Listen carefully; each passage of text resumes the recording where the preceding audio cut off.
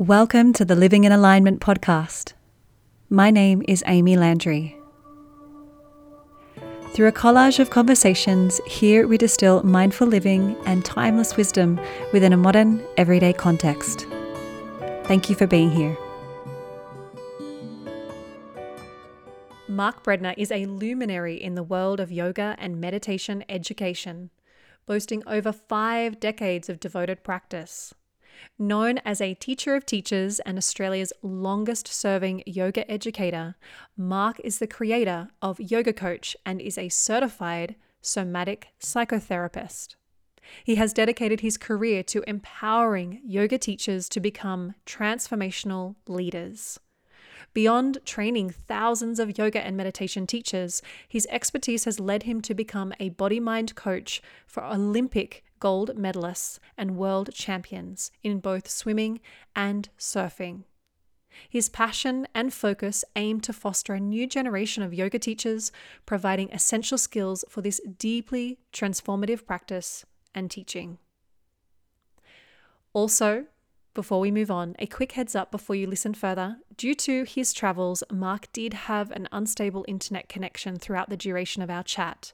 However, please do stay with us as Mark shared so much insight and wisdom throughout this conversation. You do not want to miss it. Mark, it's so lovely to be able to have this opportunity to chat today, which is well timed with your visit back to Australia right now to teach. So welcome to the podcast.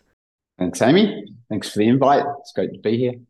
As we always do here on the podcast, I'd love to set a foundation for our conversation today by delving into your personal story and timeline. I know that yoga has been woven throughout almost your entire life thus far, and you have such a meaningful mission to nurture the current wave of yoga teachers in our community. So with that, please take us through your incredible, what I would say is a dharmic path that you've been walking for many years now. Yeah, it's true. I was very fortunate. Mum was a yoga teacher. She was one of the first in Australia. She was teaching before IYTA, and she was one of the teachers that helped set that up in, I think, early 70s. But Mum was teaching late 50s, 60s, and she taught at home. We grew up in Cronulla, kind of blue-collar surf town just south of Sydney, and she taught downstairs in the rumpus room twice a week. All ladies. It was always packed.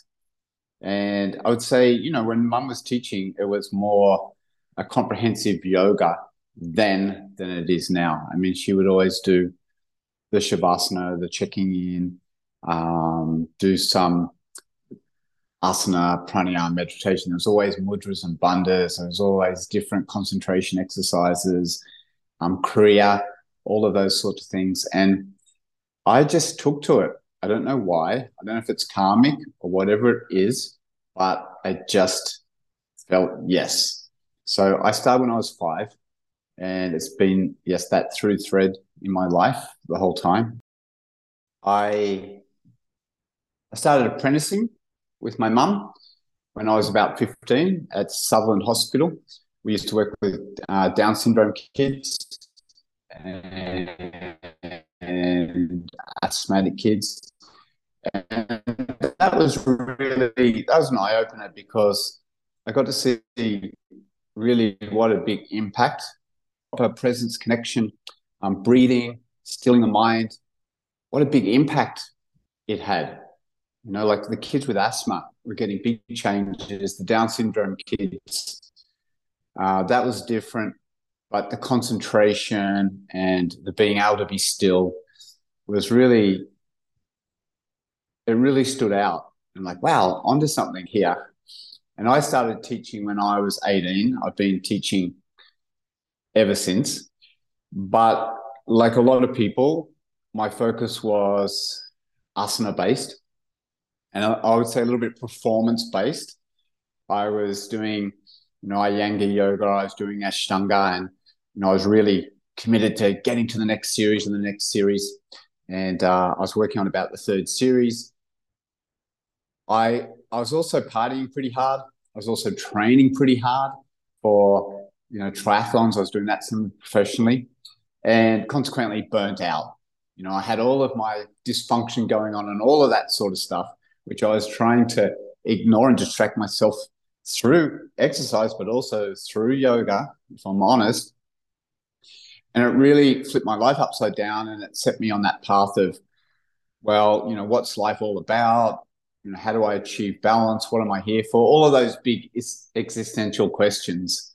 And so everything changed. I kind of left the life that I had done, and I'd gone on the road. And I packed up. I went to India. I've been going backwards and forwards for decades. But I was meeting these beings, men and women, that just were happy for no reason.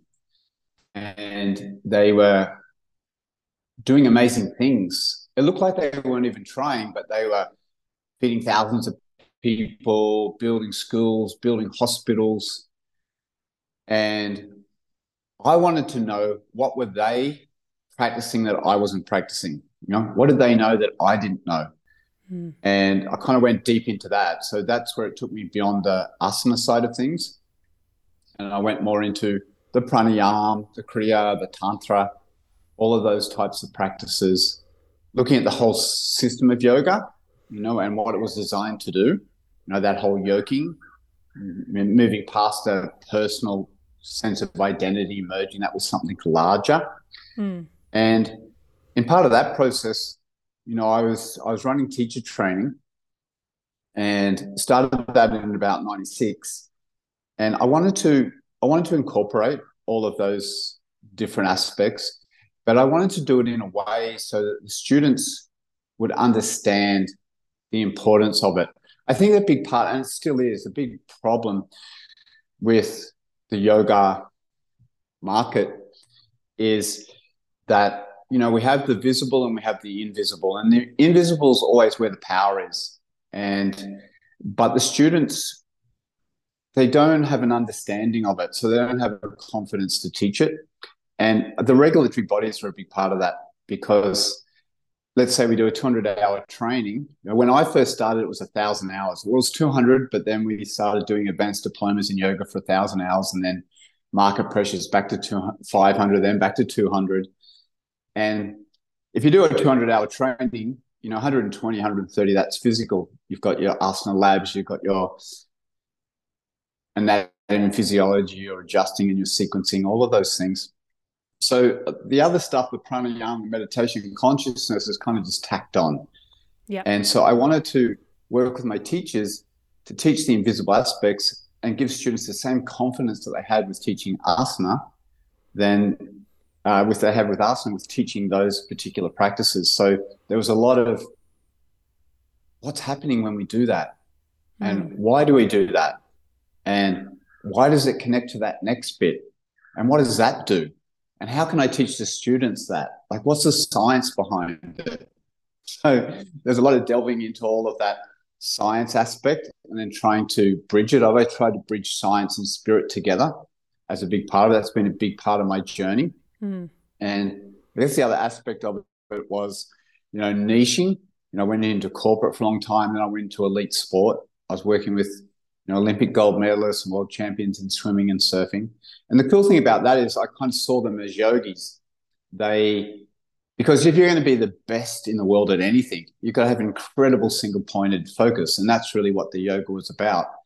And the only difference was their focus was external, the yogis were internal. So when that changed through injury or retirement or whatever, a lot of those athletes struggled. They had a difficult time, whereas that didn't happen with the yoga side of things.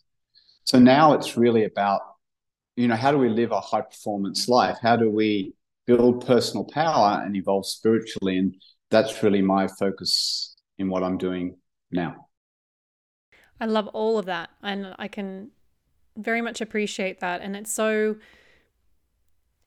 evidently important that there is more of these subtle aspects of the practice woven into teaching in general classes, but particularly teacher trainings. That's one thing I've noticed over the years, other teachers saying that they feel very underwhelmed and even lost after completing a training because they kind of still feel like there's something missing. So let's take your emphasis on the importance and the essential value of, the more subtle, let's say, aspects of Hmm. yoga, and let's talk about prana. So, in your words, what is prana, and why is this understanding really fundamental to the practice and the path of yoga? Well, prana's, simply our life force, and other systems would call it chi or ki or spirit, or science might call it bioenergy. There's this animating force. And if we put it under an umbrella, it's just electricity. You call it electricity. It's what animates us, it's what switches us on. And it's the interface. If we look at yoga as a whole system, and if we look at body, energy, mind, and then beyond that, spirit, it's the interface. It's what connects the physical body to the causal. And it allows us to download our the greater intelligence, the limiting force, the breaking force that we have in our life, which we might call karma, the greater intelligence, which you might call the accelerating force. And it allows us to download that individual spirit and download it into a physical body. So we have that same as we do in the physical body, we have subtle anatomy. And that subtle anatomy is fueled by the prana, by the life force. And when you understand how that works, because basically, through our chakra system, through our nadis, we are receiving, transforming, and transmitting energy. And that's just all based on source, the energy, the frequency, and the vibration of the energy, which is just Tesla's, 369, the secrets of the universe, understanding 3, 6, and 9, energy, vibration, and frequency. The yogis knew this intimately, and they knew it through direct experience. So they don't really talk in those terms. They're just talking about it as spirit. And a lot of the yoga, when you go to India and you're looking with the gurus, they're not talking at that like anatomy and physiology. They never talked about that. Basically, they were looking at a body and going, where is this body conscious? Where is it not? Where is this body showing up? Where is it not? Where is spirit flowing? Where is it not? So the body has shaped itself around where it flows and where it doesn't, which nadis are open, which aren't, which chakras are flowing, which aren't. So what different shapes, asanas can I give this body to open it to energy, to open those subtle currents back up again? And once we can open the physical body up, then we can start to refine it through the subtle body, which is really the home of Kriya and Tantra. And that indirectly works on the causal field. So we start to set aside all of the limitation, all of the separation. And we can start to go beyond the mind and tap into that greater intelligence. Whether you call it, in yoga, we call that Brahman. You might call it God. You might call it Holy Spirit. You might call it the Tao. You might call it the dreaming. American Indians would call it Wonka Tonka, the Buddha field. All the traditions talk about that. And that is the aim of all of those traditions, to connect back into a higher possibility. We just talk about it as Brahman, but it's vitally important to be able to work with prana, understand that, and understand how to work with that within the subtle anatomy. And we often talk about pranayama, but most of the teachers, and in the West, that's just understood as the mechanics of breath, the biomechanics and the biochemistry. So we breathe in the oxygen, but the oxygen also carries the prana. Mm. And then Korean Tantra says, well, then what happens then? Because you start to work with the correlating physical anatomy, which is the subtle anatomy. And what do we do with that? How can we channel it? How can we direct it in certain ways to live a better life? Mm. It's interesting because that kind of ties back into what you said earlier. We're so focused on the physical, and in yoga teacher trainings, there's so much physical emphasis. And that includes, physical westernized anatomy and physiology, which, you and I would both agree is imperative and really valuable and important, but there is so much less emphasis placed on this subtle yogic anatomy, which is probably a very Western modern label for it, as you sort of implied that in India, they don't even think about it. They don't conceptualize it like that. It just is. It's part of reality. But let's kind of expand upon this and hone in a little bit on, you raised pranayama. And so pranayama, I know you've mentioned this before, and years back I taught a workshop sort of tying in this name or this word, but pranayama is very much a bridge in a practical sense between the body and the mind, or let's say between asana and meditation. What do you believe are some of the common, let's say, misconceptions or misunderstandings that you come across in this particular area in terms of breathing, breathwork, pranayama? well, I mean, they're two different things, right? The breath work, as I mentioned before, I mean, breath work's trending at the moment. A lot of people are jumping on board. A lot of teachers are just jumping in and running, breath journeys, for example. They do weekend workshop and they start running breath journeys. The problem with trends are that people jump in and they're not done in sequence. They're not done in order. A lot of the time, let's say tummo practice, for example, and hyperventilation breathing and creating heat, which is called tummo. And, those practices were done, when I've been up in India and I've been up in the Himalaya, all the monks, a lot of the old monks there were doing tummo practice. So, they would just walk around, be all rugged up. They'd be walking around just in their, wife beater singlets and go, oh, it's toasty today. And they learn that practice of building the internal heat, but it's an internal practice. It's not an external practice. So a lot of the Western practices get externalized and there's catharsis and there's movement. So people think that there's something happening. But again, the power always comes back to the invisible and the internal practice. But we kind of shy away from that. And those tummo practices were part of a tantra where, let's call it lamdre or colored chakra, where a whole bunch of stuff was put in place first, initiations that had to happen. Then you would learn that practice. And then once you learn that practice and you master it, then you learn these ones. So there was a sequence of the whole thing. A lot of how it's getting taught now is out of sequence. It's just throwing everyone in there. And it raises questions. And you have to think about, well, is that useful? Is it going to be beneficial long term? Is it beneficial for most of the people most of the time?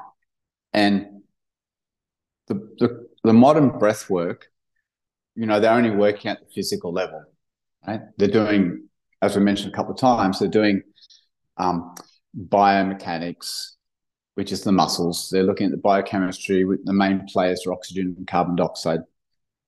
They're doing cadence, which yoga does. So you've got your inhale, your exhale, the pauses in between, we call kumbhaka. And then creating all the different rhythms and movements of how you could work within that. The yogis do that as well. But then pranayama is working with the bioelectrics. It's working with spirit. And so that's the difference. And what we try to do, what we're doing with Breath Coach is teach all the science and then teach the spirit and bridge them together. Because I think it's useful, because if you just go to India and you learn the spirit side of it, Western mind wants to know why. Why do I do that? What's the importance of it? And if they don't know why, they won't do it. Yeah. In India, it's different. But here, tell me why I should do that. And it doesn't seem like I'm doing much. So what's the benefit of it? And if you don't understand, well, this is what's happening with the blood gases, and this is what's happening with the pH, and this is what's happening with the autonomic nervous system. And then when you join that practice onto it, then that neutralizes this, and then you build on this, and it creates that, and it leads you into this. That just won't do the practices. So I think that's important for us as Western teachers to have that science attached to the spirit. That's just, how it goes along. Something you said about kind of individualizing these techniques and these practices, it made me think about Ayurveda as well, because an Ayurvedic approach, which is inextricably linked to yoga, is that, well, the technique is not going to be necessarily good for all or seasonably appropriate. You know, as you said, you're up in India freezing cold, and these guys are, you know, they've understood how to, I almost hate to say this cliche, but like hack the system. They know it's they're individualizing what they're doing. They know what's seasonably appropriate. And this is, I think, what's also being lost both in this breathwork trend and even within yoga itself. I don't know if you want to expand upon that at all. Well, even Ayurveda or the Chinese system of health, they're limiting in a way because they're culturally based.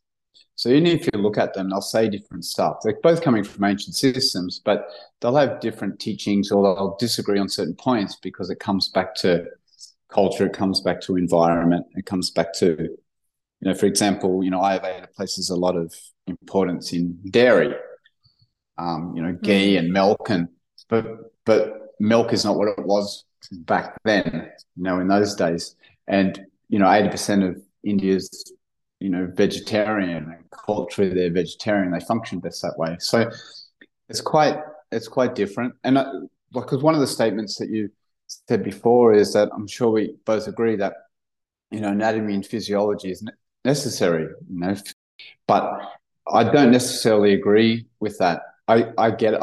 I do agree and I don't agree. I agree because we don't understand the invisible and we're not really ready to do the work to go there. And it's been commercialized into a physical practice. In fact, you know, a lot of the yoga now is just an alternate fitness offering. I mean, when most people come to yoga, they're coming because they'll say, you know, I want to get flexible, or I want to get, you know, stronger, or I want it for my health. It's been turned into that. And I know teachers get upset with that comment, but the majority of teachers, the reality is if you're teaching an hour class, it's 50, 55, if not an hour, physical posture. So there's no argument. It's an alternate fitness offering, but they'll say it's conscious movement. I'll say, well, I can swim and be conscious. It doesn't turn it into yoga. Yes. Right. So it becomes that. And the other reason where I don't agree with it is because the yogis don't talk about it at all, right, in their texts, you know, the anatomy and physiology. If you go to Hatha Yoga Pradipika, right, they don't talk, you know, they might say this benefits the spleen or it helps with the kidneys or such and such. But they were looking at it as I mentioned before, a movement of spirit. And I would rather that we focused our training and our education in developing people to see with different eyes, to learn to see a body and see where that's moving or not. Because when you do that and you start to open spirit into the body, then the anatomy and physiology just automatically, the physical anatomy and physiology just comes along for the ride. Yeah. And ideally in the system of yoga and the 8 steps, you know, the physical body, we're just trying to create that sthira and sukha so that your body becomes a gateway to the subtle. Your body becomes a gateway to the divine. That's how it's set up. And once you balance it all out energetically, right, or you open it out to prana, you start opening into the subtle body, then the causal body and beyond. But I do get it. I do understand why we do that. It would just be my preference that we should.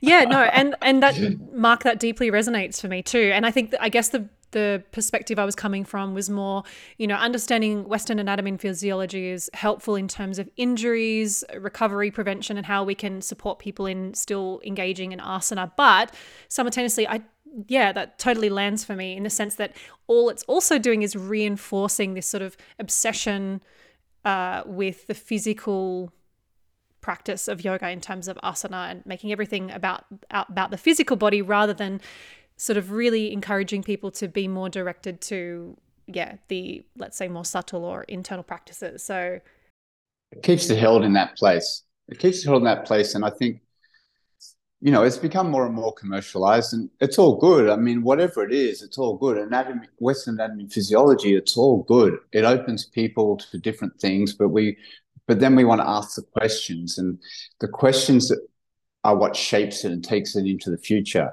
I mean, I think it was the Super Bowl 2004 14, I think, when I saw, big Nike ad, all the world watching, and this, big yoga promotion. I'm like, oh my God, it's fully become commercialized now when it's playing. The question that arises for me there is, where is the transcendence? Where is the transcendence gone? And what happens is we just lose that. And the more and more it gets commercialized, the more and more it gets monetized, we lose the transcendence. Mm. But it does get to that breaking point where we go, enough's enough. So then we start asking those questions. It brought a lot more people to yoga. It brought a lot more awareness to yoga. It opened a lot more people into that entry point of working through the body, which is very necessary. It's part of the 8 steps. It needs to happen. You can't open to spirit and have a body that is not healthy, that whether it's got impurities in it and you're eating a bad diet and all that sort of stuff. It just doesn't work that way. But it's good to start asking the questions. And I think a lot more yoga teachers are asking those questions. What's next? Where do I take this? How do I work? How do I access this invisible? Who's someone that can teach me that? Definitely. Oh, I think students are also. And given that yoga, it's an interesting observation, given that yoga has become incredibly compartmentalized. We have yoga, which is really asana over here, and then we have breath work, which is sort of pulling from aspects of pranayama, and then we have meditation seen as, oh, I don't do yoga, I do meditation. Everything's separated, but simultaneously this commercialization is merging yoga, and when I say yoga, again, I really mean asana, with so many unrelated things like beer yoga and all of this crazy stuff. How do you, particularly with all of your experience and all the years of practice and studentship behind you, how do you feel that we need to move forward to maintain integrity and to maintain the profoundly potent elements of the yoga tradition, both for students or practitioners, but also for teachers as well? Well, I mean, all those, like, beer yoga and goat yoga and like twerking yoga, whatever it is. I mean, it's just silliness and fluff. I mean, those things, they come because, see, that what happens, the yoga market is oversaturated. And again, it's a big problem is yoga regulatory bodies, because they're very, ambiguous and low in their standards. And being able to be a teacher and running teacher trainings, the standard was very low to be. I mean, you just fill out the paperwork basically, and you can run a teacher training. And so, a lot of teachers, I see teachers on teacher trainings now, and they go, oh yeah, I did my teacher training 2 years ago, and now they're teaching on teacher trainings, but they're teaching on the physical side, and that's where we keep going back to. When we've got an oversupply of teachers and an undersupply of opportunities, because a lot of studios are closing, a lot of the big chain studios are closing, there's less opportunities, especially through COVID, then you become a commodity. And when something becomes commoditized, it's just then based on price. And once it's on price, it's a race to the bottom. I mean, we're seeing a lot of studios just doing a month unlimited for like $25 and things like that. And there's just too many teachers there. And not only that, because it's a physical focus, you're also competing with the fitness industry. So all of those things make it very hard. And when the slice of the pie, when it has become commoditized and someone's trying to get the slice of the pie, they just get gimmicky. And that's when we start seeing goat yoga and beer yoga and all of those silliness things. I mean, they don't last, they don't stick around, but they just come because the market's saturated, and as teachers, we just become commodities. And so, yes, you can really stand out in the market if you go deeper and you take it further, because a lot of people more and more now are very much struggling on the planet. They can't keep up on the treadmill, they're falling off, and there's a lot of mental health issues. There's a lot of people struggling with energy issues. There's a lot of people struggling with health issues. I mean, they're all part and parcel, and they don't know what to do, and they're looking for answers. And I really feel like yoga can be at the leading edge of health, well-being, and transformation on the planet. It just needs fully educated yoga teachers into the whole system of yoga, not just the physical. Like a lot of them do the physical and they do it really well. They're great asana teachers, really good. But if you really want to stand out and make a difference and have a career and take it further, then you need to understand the whole system. You need to have the same competence on the invisible aspects. And not only that, I think it's important moving forward that we start to niche, because I think we're going to get known less and less for what we do, e.g. a yoga teacher, and more for the problem that we solve. Yes. Because there's a lot of big problems, in the planet, and they're coming down the pipeline thick and fast. So when you've got the whole system of yoga, you can help people on all levels. It's a very pragmatic system. It says you've got problems in your external world. Here's some things. You've got problems with your body. Here's practices. You've got problems with your energy, with your mind, with your consciousness. Here's things to do. So we're very fortunate there. It isn't segmented. You've got the whole system at your fingertips. And when we can do that and bring it to a particular niche and solve their problems, you can impact a lot of change, and you can be very profitable as well. I suppose it really highlights too that your niche, let's say in business jargon, is really you, and you are what you practice and what you study and what you embody, and that's going to deeply resonate for people. And something else that kind of landed when you were speaking is, and this is something that I've talked about a little bit on social media, and that is the maturation of a yoga practitioner and the teacher, and how their own practice and studentship evolves. And someone I know in the US, she's an author and an Ayurvedic practitioner, came from a very big, heavy asana-based yoga background. And she was talking about online how her yoga now is not asana. Like, she's super advanced Ashtanga practice. And she's like, I'm going to the gym now because that's my physical exercise, how I'm taking care of my physical body. And my yoga practice is so much more subtle. It's the pranayama, it's the meditation, it's the inward stuff. Like, that's yoga. And really trying to come out and sort of say, look, I did all this asana for so many years, and it's only got me so far. And you start to obviously mature in your path and your practice, and even you, like, you're a huge surfer, like you get your body moving in so many different ways. And then your yoga is over here as, come on, like, let's look at all these subtle practices. Let's go beyond the body. And you teach so much about the breath, which is so important, but what's beyond that too, especially that scientific thinking. We can improve brain health and, our nervous system and stress resiliency, which is all super essential in our modern world and life. But I guess the question is, like, what's next? Yeah, I mean, I haven't taught an asana class, or I haven't done any asana for 15 years. I don't need to. And in fact, a lot of the long-term asana teachers they were focusing on the asana create a lot of problems in their body from hypermobility. And in the early days, like the 80s, where Iyengar was very popular, some of the long-term teachers there, were having shoulder reconstructions, hip reconstructions, knee reconstructions, plates put in their necks, because they were holding postures for too long and going out of alignment, and then creating stress in the joints and doing it over and over and over again. Now, they keep it a big secret. No one says anything about it, but it's a reality. And that's just the truth. And, some of those other styles where there's a big focus on asana, you're seeing people forcing their bodies into these postures without any breath, like they're pretzels and they're in the pose, but they're right. It's ridiculous, because you're bringing no life. The nadis there's no life in it, because there's no nadi, there's no energy moving through the nadis. Because you're in the posture, but you can't even breathe.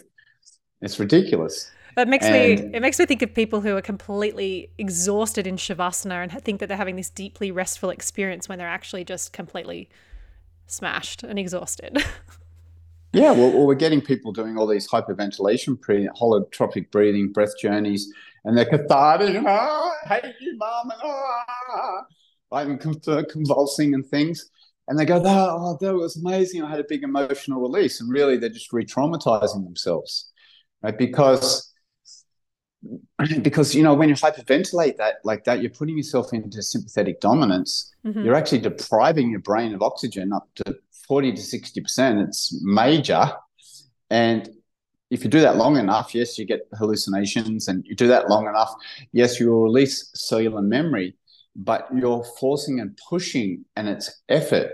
And once you're in that place, oftentimes there's no witness there. You're just back in the child state, and it's a re-traumatizing. You'll see a lot of people go home, they're like, oh, flows all over the place for 2 days, right? And of course, people do have awesome experiences as well, right? But I'm just saying, just throwing in a bunch of people and getting them to hyperventilate is not a good thing. It's risky. I mean, it's risky. You know, in the 80s it was called rebirthing. It's just rebranded, right? And you know, I did a lot of it then, and I had one of my friends that had kidney failure. She had a lot of trauma in her life early on, sexual trauma, and she had kidney failure during the rebirthing.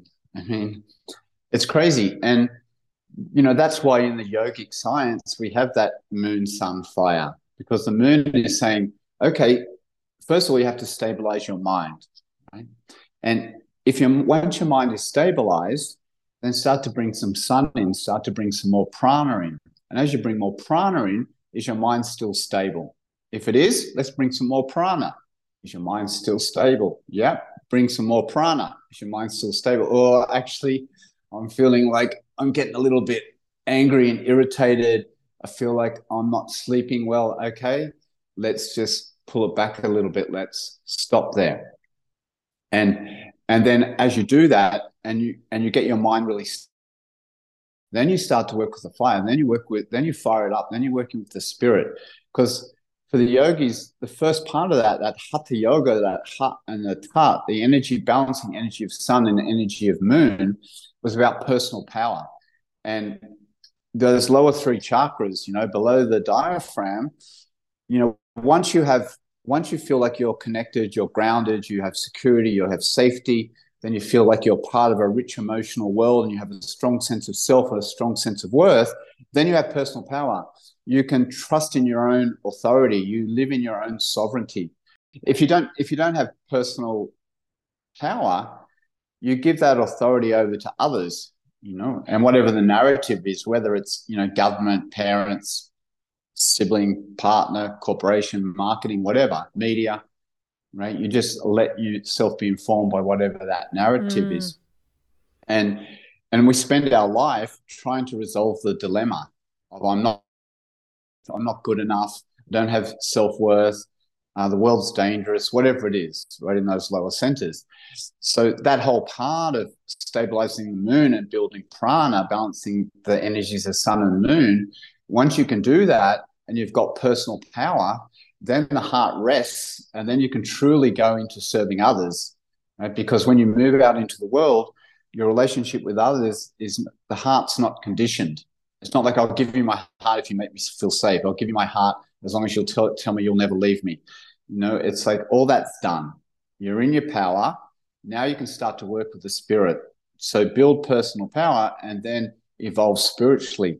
Now, if you just try to do hyperventilation breathing, which is more fire practice, right, that's bringing spirit into the system. But if your system's kinked, it's like a hose that just goes, right? That's what happens. It's all over the place. There's no open flow. Yeah. And so that causes problems. The yogis never did it that way. The way that we say in yoga coach is, how do you create the maximum amount of change while being kind to yourself?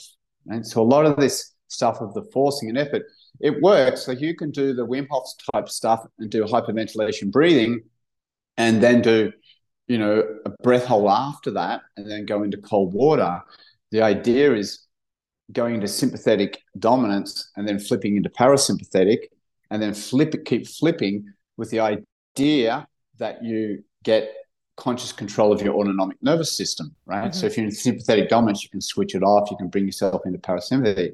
And for a lot of people that works, but the thing that you're teaching your nervous system is, okay, you can get to rest, you can get to parasympathetic, but you get there through effort, pushing and striving. And that's what you're teaching your nervous system. I don't want to teach my nervous system that. I don't want to teach my students that. I want to teach them how to get the maximum amount of change while being kind to ourselves. How do you do that? The yogis always did it systematically, progressively, consistently, building up into that personal power and then building your spirit. These other things, and they seem exciting, but it's a forceful and pushing. And of course, it draws, especially young men, it draws them to those types of things as well. But, Wim Hof, by his own admission, would say what he's doing is not about spirit. It's about performance and adventure stuff and immune system. And, a lot of people get fantastic results. People get results from holotropic. Again, it's all good, but there can be consequences if you haven't prepared yourself for those things. And I suppose it comes back to just, stabilizing the nervous system, stabilizing the mind. And even that's, the other crazy commercialization of yoga when we see with Tantra too. It's like, oh, let's do all this sex and sensuality. But really, traditionally speaking, it was all about, okay, let's stabilize the nervous system first before we start taking intoxicants and doing all this crazy stuff. And when we kind of separate everything as we're kind of doing and then treating everything as its own separate approach and practice, we lose that holistic kind of overall modality that's far safer and sequential and logical in terms of that path going inward. I don't know if that makes sense. Yeah. I mean, that's what we do in the West. We take the marketable bit and we turn it into the practice, and then we mistake the vehicle for the destination. So in yoga, we do that with asana. In Tantra, they do that with sex. I mean, part of the systems, but they're only a very small part of the system. Yeah. When I work with Rinpoche, they're incredible tantrikas and they study it from a young age. And even though they can't practice the sex bit, they learn it all. It's just a small part on this massive text. And within my tradition, when they look at Tantra, that breaks in, those two syllables break into Tanoti and Trayati. And Tanoti is how do we keep moving and expand past our limitations? How do we go past our comfort zone and open into more and more possibility? And Trayati means, well, how do you take that and take it back into life? And a tantrika is someone that it's life meeting life. It's someone that whatever unfolds in front of them, they meet that head on. They meet it and embrace it. And they move on to the next moment and the next moment. We're not trying to push it away. We're not trying to get something else. We simply embrace life as it unfolds in front of us. And that's what Tantra is. Yes. I mean, that we're trying to do that in sex when it's done correctly. But even so, like those things get distorted because, let's say, in Bali, up in Ubud, at certain studios, they had a whole big problem around sleaziness and elements of that coming into the teachings and stuff. And so when things are taught out of context and then the people learning them haven't prepared themselves and their ego is not healthy or balanced, then it can easily they can assume a certain amount of power and then abuse it. That's the thing. Like the yogis put a lot of emphasis on the fire aspect, and you can build personal power, but then you can, from that personal power, we want to evolve our spirit and serve others, but you can build that personal power and use it for manipulation. You can use it for abusing others. You can use it just to try and for yourself enhance the material, and get a lot out of the material. And we could say some of those secret societies, conspiracy theory, right, go down that pathway. They understand those secrets. They've been passed on through generations, but they're not so much involved in the spirit. They're involved in being able to, have control and power over the material. And so that can happen as well. It's that falling from grace, I think, that we can see happen Yes. time and time again, unfortunately. But, that leads me to sort of think about, how do you, in this season of life that you are in, how are you living yoga? Like if I asked you that, I knew nothing about yoga, how are you living yoga? And from that insight, what is there to teach the listener? Like how can we live yoga? We've looked at all these sort of separate physical approaches and modalities, but how can we start to really understand this tangible sense of, oh, I'm living yoga in my day-to-day life rather than going to a class or a workshop, for example? I think, science would agree, same the yogis would say, physicality is just an illusion. It's just energy vibrating at a slower rhythm. And, the question is, a lot of people struggle with how to be energetic beings in an energetic world that appears physical, right? So we get caught up in that. So how do we become energetic beings? And if you look at the chakra system and you look, the crown at the top and then, Muladhara chakra at the base, this is light, this is ether, this is energy. They all mean the same thing. This is high vibrational, this is lower vibrational. So what happens is low vibrational light becomes matter, it becomes form. And then high vibrational matter becomes light. What we're trying to do is become more subtle human beings. Right? So then the answer is, well, how do you do that? Because once we take this light and this ether and we bring it down into form, you can make that very low vibrational. Right? You can do that very low vibrational by eating junk food, by having alcohol, by having addictions, by over sex, over exercise, wrong foods, negative thoughts, negative emotions, being very set in who you are in the world, violence, aggression, shame, guilt, all of these stuff will keep you very low vibrational. And so all we're trying to do in the yoga system is become more subtle human beings to raise our vibration so that we go from this matter, this density, back into light, eventually merging in. That's the deal, right? That's samadhi. That's the yoking of everything. So if you go onto a physical level, it just starts with, well, what are you feeding yourself with? Because the food, yes, we're getting carbohydrates, proteins, and fats. On another level, we'd say, well, they're not so important. It's about minerals and mineral salts. And we could say on another level, that's not so much important.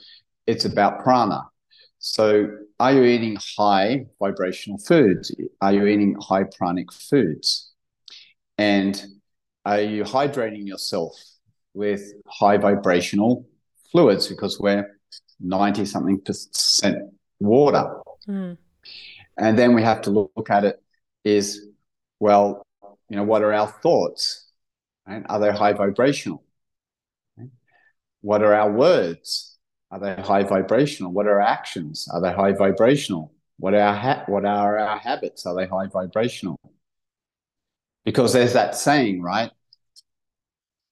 Watch your thoughts because they create your words. Watch your words because they create your actions. Watch your actions because they create your habits. Watch your habits because they create your character. Watch your character because it creates your destiny. And so you can have high vibrational thoughts, for example, but your words are out of alignment with it. Right? The way that you eat is out of alignment with it. So, our thoughts are creating our reality all of the time. Our thoughts are shaping the light, the ether, right? And our thoughts have a certain frequency. And that frequency creates a vibration.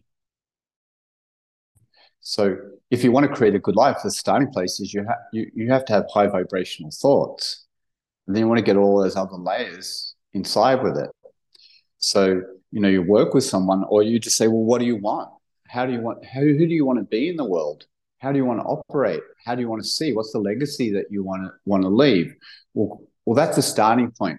Because once we get that, we can say, well, do your words correlate with that? Right? Are your actions correlating with that? And if they're not, what can we do? How can we start to align your actions back to that? If you're doing an action that is an addiction that doesn't serve you, how can we start to limit that in your life? How can we start to attenuate that so you can set it aside and let it go? Right?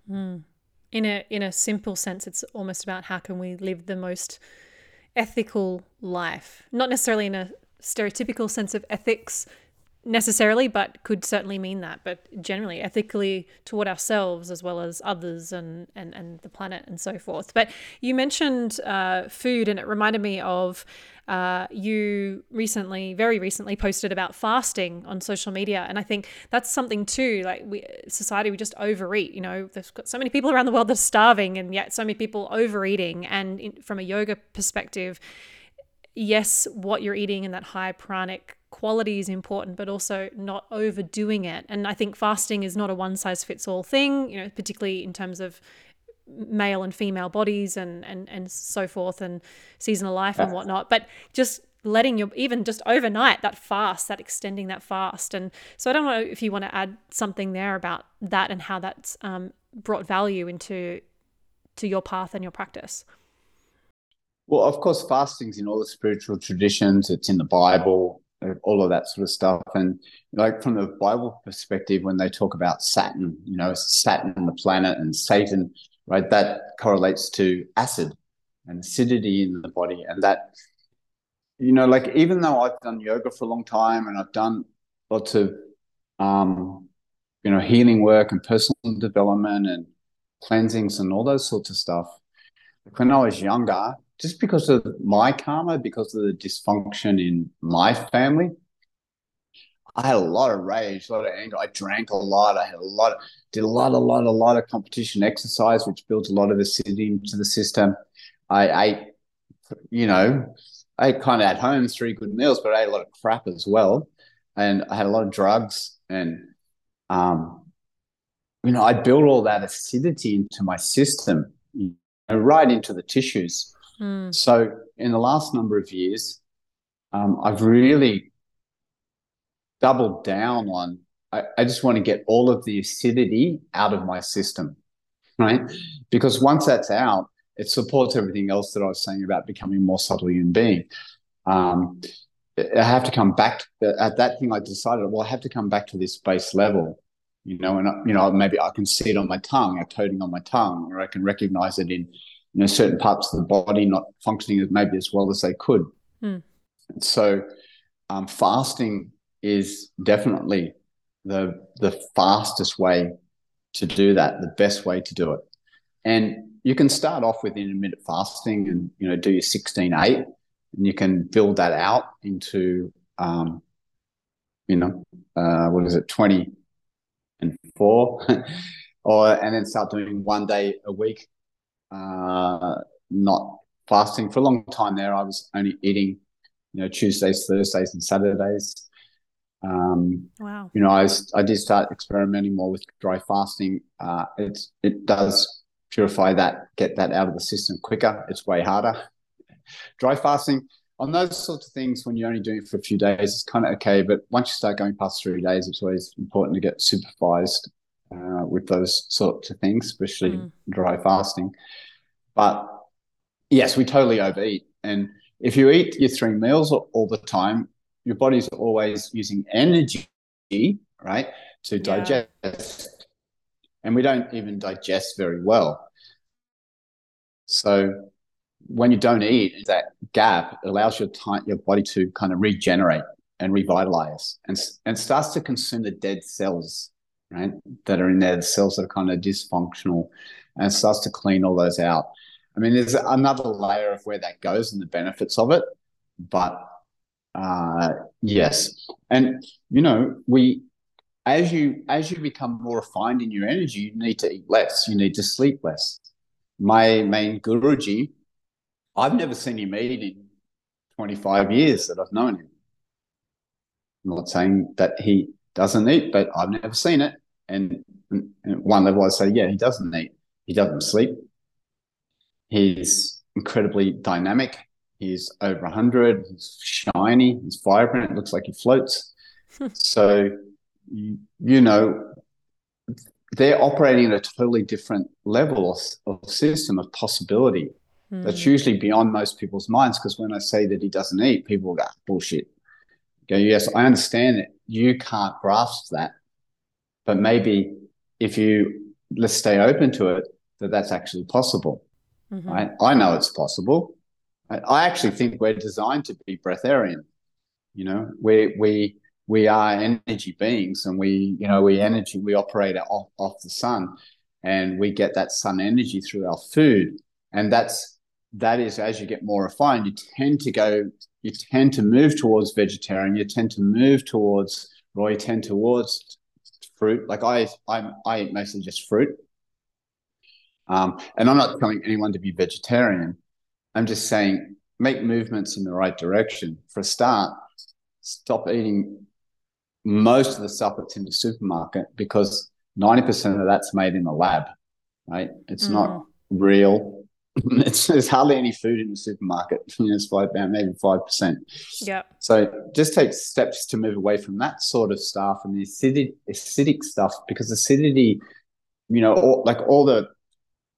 all of the kind of virus, germ, bacteria stuff, they kind of thrive in those environments. Mm-hmm. So if we can start to limit those, it's almost like impossible to get sick once that starts clearing out. Once you clear that out in your alkaline system, or if you do get something, it'll just be a very acute, and it will clear very quickly. Yeah, you'll have that quick recovery time. Yeah, for Yeah. sure. And since we've sort of circled back to a bit more about you and your personal practices and so forth, this is something I do enjoy asking people. It's personal curiosity, but do you have any, like maybe one or two books that you personally really recommend, whether they directly or indirectly relate to yoga? That doesn't matter. But yeah, anything pivotal that you've read on your path that you think others should know about? I think from the breath perspective, The Oxygen Advantage by Patrick McKeown is a good book, Mm-hmm. because the practices that he is teaching in there, they correlate with a lot of the yogic thought. So they're good, like about, breathing less, breathing less volume, Mm-hmm. building tolerance to CO2. Yeah, that's good. I really love the Yoga Sutras, because for me that's kind of a map of the whole science. And Alan Finger wrote a book called The Tantra of the Yoga Sutras, and why I like that is because it brings the sutras can be a little bit, if it's translated by an academic, it can be a little bit dry and like ho hum. But when you bring it to kind of a living expression of it, a sutra means a thread, right? So you've got your threads, and you can read the threads one by one. But once you go from 1.21 into 2.35, and that correlates to 4.15, then it becomes a tapestry, and you're weaving this whole beautiful life document, and it comes to life. And so I like that. Mm, uh, the Kybalion, Seven Teachings of the Hermetic Teachings, Universal Laws. That's a good one. I have not heard of it. Not heard of it. Well, I can pop all these into the show notes anyway, because the Oxygen Advantage is one I have seen before, but I have not read it, and that sounds really interesting in terms of, as you said, how it relates to the more yogic perspective, which is really important in weaving that back together. So, and yeah, wholeheartedly agree about the sutras as well. We can come at it from that academic perspective, which certainly has value, but to be able to then take it deeper and look sort of more for the nectar and the secrets in the sutras makes it far more enriching, for sure. Mark, Mm-hmm. I'd love to ask you, I'm just mindful of time before I let you go. Well, you offer so much online, and now in person. You're traveling in Australia at the moment, and maybe let's start with, for anyone listening into this sort of as it comes out in current time, what have you got coming up soon, next, live? Yeah. So we're in Australia now. We live in Bali, but we're in Australia now, and we're doing a whole series of workshops that are breath focused. Yep. So yes, so we do the breath stuff, and so we do the science and the spirit. Halfway through a teacher training, but we got that next weekend. The weekend after, 16, 17, I think we do 16 Central Coast, 16th Central Coast, and 17th in Newcastle. Newcastle's a shorter one. It's more on performance. Then we're up in Brisbane, I think the following week. And then then we're back in Cronulla, I think, the weekend after. Other than that, we're doing Mind Coach meditation teacher training up in Ubud at Radiantly Alive Studio. 27th to the 1st, 27th of October to the 1st of November, I think. Yeah, we haven't sort of set anything out for next year, but yes, we do a lot of online offerings as well. Brilliant. Awesome. And so where is the best place to send the listener if they want to check out your trainings or anything you've got coming up? Website, yogacoach.com, is that right? Yeah, business is Yoga Coach. So yogacoach.com, and you'll find it all. You'll find it all there. And in terms of social media, I'm assuming Instagram is also the best place. Yeah, I think Instagram's the best one. Mark.Breadner.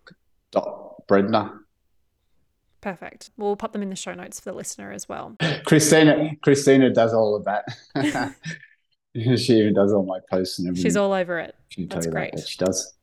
Is there anything else that you'd like to add before I let you go? No, look, I think if there's yoga teachers listening, it's a very exciting time.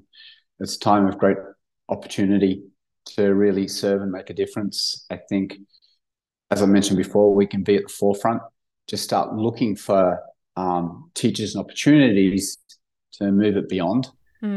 Take it further, not just advanced asana. I'm not talking about that. Is to take it into the invisible aspects and start to get confidence there, because you can really impact change and make a difference in the world, and it's really going to get needed more and more. So do it. Brilliant. I love that. Well, Mark, thank you so much for generously chatting with me and for the podcast, and all the best for the rest of your time in Australia and what you have to share. It's some really important work that you're doing in the world. So very, very grateful. Awesome. Thanks, Amy. Enjoyed it. If this episode was of value to you and your life, please subscribe. And if you can think of someone who would benefit from this dialogue, please do them a favor and send it their way. If you feel called, hop on over to iTunes and leave a 5-star review. This is the best way to get these conversations into the ears and hearts of our wider community, to those who need it most. You can find me at amyelandry.com or over on Instagram at amyelandry. May we all move a little closer to a life living in alignment.